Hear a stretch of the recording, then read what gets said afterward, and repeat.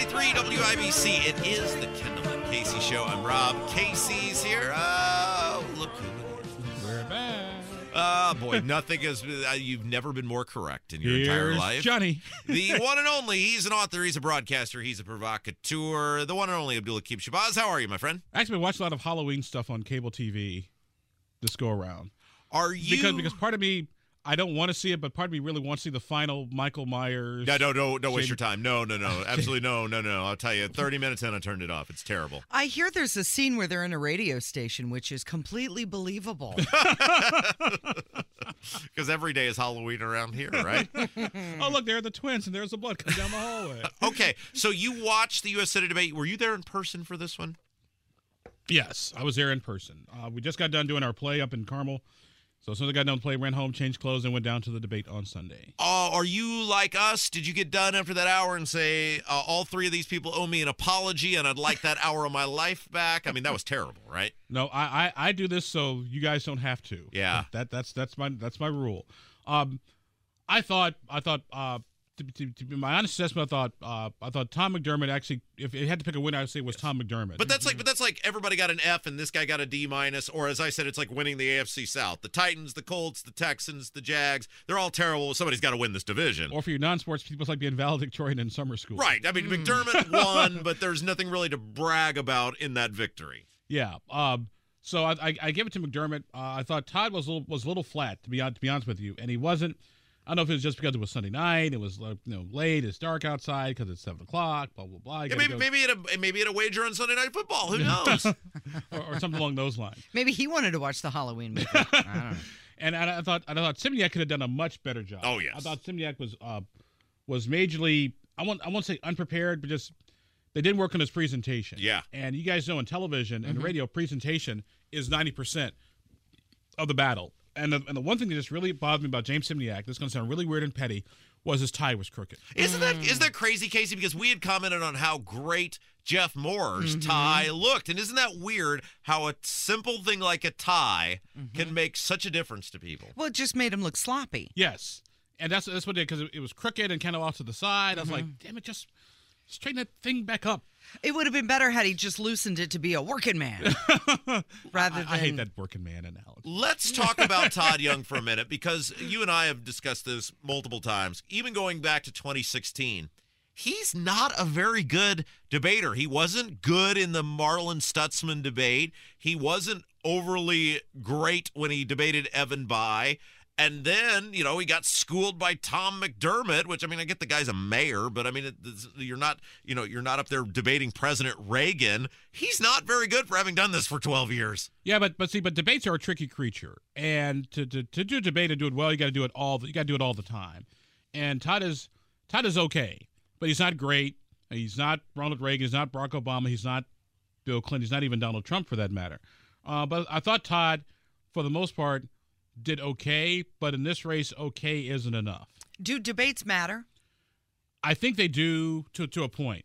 I think if you watch the debate Sunday night, either the Secretary of State's, either the U.S. Senate debate, or the Secretary of State's debate, you're probably going to vote because you're interested, because you're watching the whole thing.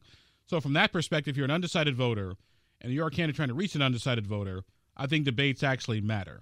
Now, I'm working on trying to find out what the ratings were for WFYI's debate, because not only were they on public television across the state, they're also on radio and also streamed online. So trying to get the numbers all together. My money is probably about 1 million people will have watched by the time it's all. So this is interesting, because obviously we talked about in your poll there are huge numbers of undecideds inside the Republican Party in both the Secretary of State race and the U.S. Senate race. I felt like coming out of the Secretary of State's debate, especially with Diego no-showing, you would feel just fine as an undecided saying, I'm going to take a chance on Jeff Moore because that dude looked the part. He sounded the part. He is a normal guy. He's very competent. I could totally see myself voting for him.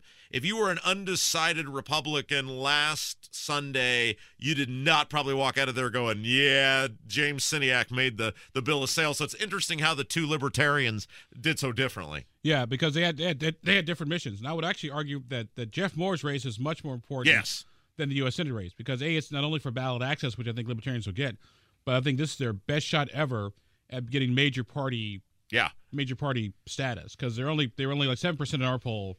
Add 3 more percentage points, and then bam, there you got your 10%, and now you got to have a primary and all the other fun stuff. So I think Jeff Moore had a much bigger road to hoe than James Syniak did. Now, you mentioned undecided voters watching. Do you think that there's a big swath of undecideds watching a debate?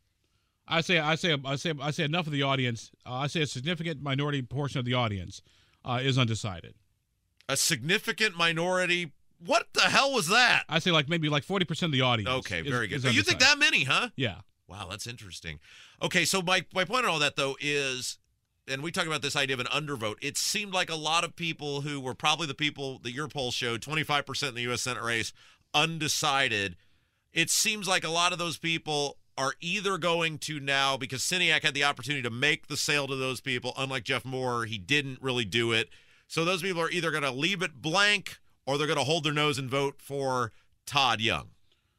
You see, I don't necessarily think you hold your nose and vote for Todd Young if you're still undecided right now, because if you got your mind made up, you got your mind made up, and nobody usually walks into the ballot on election day, and if they're undecided, votes for the incumbent. That usually doesn't work. Really? Usually the way the undecided voters break, and this is what I've seen in study after study, is undecideds tend to break 2-1 for the challenger. But McDermott is, I've seen a lot of people say, and Casey, you see this all the time, you monitor our YouTube chat, et cetera, you see it on Twitter, where in the case of the U.S. Senate race, and I don't see this with the Secretary of State race, which is why I think Jeb Moore's going to do markedly better than Syniak, they say, well, you're right, Rob, Young's terrible, and yeah, the spending, and he's gaslighting us, but I just can't risk having the Democrats in control of the Senate. I think you're going to see a lot of split ticket voting especially amongst Republicans. I can see that. I can see that scenario happening in the McDermott-Young race because it's not just about them; it's about who controls the U.S. Senate. And so by keeping Todd Young in, that's one less seat Republicans will have to worry about. So I can see your hold your nose and vote for Todd Young. However, if that's not your priority, then I think it's so that all bets are off. Why don't they talk directly to the undecided voters then? If you're saying that's who's watching the debate and they haven't determined which candidate they want to vote for, why don't the candidates speak directly to the undecided voters by saying things like, hey, if you're undecided, here's what I can do for you? Well, I think they do. They just do it in sort of a different way. For example, if you're Tom McDermott, and then say you bring up the abortion issue, you say, this is why Todd Young voted for blah, blah, blah. This is why Todd Young did X, Y, Z. If you're Destiny Scott West, this is why Diego Morales isn't here, blah, blah, blah. This is why I did X, Y, Z. So you do it in sort of it's like a nice backhanded compliment. A little finesse? Yeah. Is that necessary? I mean, don't you want to be a little bit more direct at this point? Yes and no. A lot of people need a hug, Casey. That's a very a lawyer answer from you, Abdul. Yes. Thank you. Abdul's with us. Couple minutes left here. Okay, so the Democrats now in the Secretary of State's race and the U.S. Senate race are both on television. Their ads are markedly different. Tom McDermott, while it is a ad centered around abortion, it is him. The Destiny Wells ad is Diego sucks. Which approach do you think is the better approach for the Democrats? The look at me, I'm a good guy, or the Republican sucks? I think both strategies work based on the opponent that they have. For example, with Diego Morales, the big thing was he was fired from the Secretary of State's office. Fired one time, quit the second time before he got fired. So that they'll bring up over and over and over again. Once again, going to those undecided voters cases like you talked about. Mm-hmm. Whereas with McDermott, everybody knows who Todd Young is, so I need people to know who I am, and here's who I am, and here's what I stand for. So I think both their strategies work, but you got to have the right candidate to be running against. Because I don't think Destiny's strategy would work well against Todd Young, and Tom McDermott's would work well against Diego Morales. So are you saying that a vote for Destiny Wells is a vote against Diego, whereas a vote for Tom McDermott is a vote for Tom McDermott? Yes. All right. Okay. Are you working this weekend? Are you doing anything to help this radio station? Yes, I'm doing Indiana Issues this weekend. But is there no Abdul at large? IU football canceling you again? IU football. IU plays Rutgers. They start at noon. Ah, okay. so there we go. Lucky you. Be sure to bookmark his very fabulous website, indypolitics.org. He still does a lot of work over there. Yes, Casey. Hey, I had one question for you. I saw that you put out that you wanted school board people running for school board to get in touch with you. Yes. Because you're going to put all their information online. Yes. What I'm doing is always do this a couple weeks before election time. Is I do a blog post called Why Are You Running? Mm-hmm. And so we just send the word out to all candidates, school board, state reps, state senator. Why are you running? 500 words, and we'll post it. So Rob and I have been talking to a lot of these people, especially on the school board. So if they want to get their information on your website. Abdul at indypolitics.org. All right, there you go. The one and only Abdul Kim Shabazz. Thank you, my friend. Thank you. 93 WIBC. It's the Kendall and Casey Show.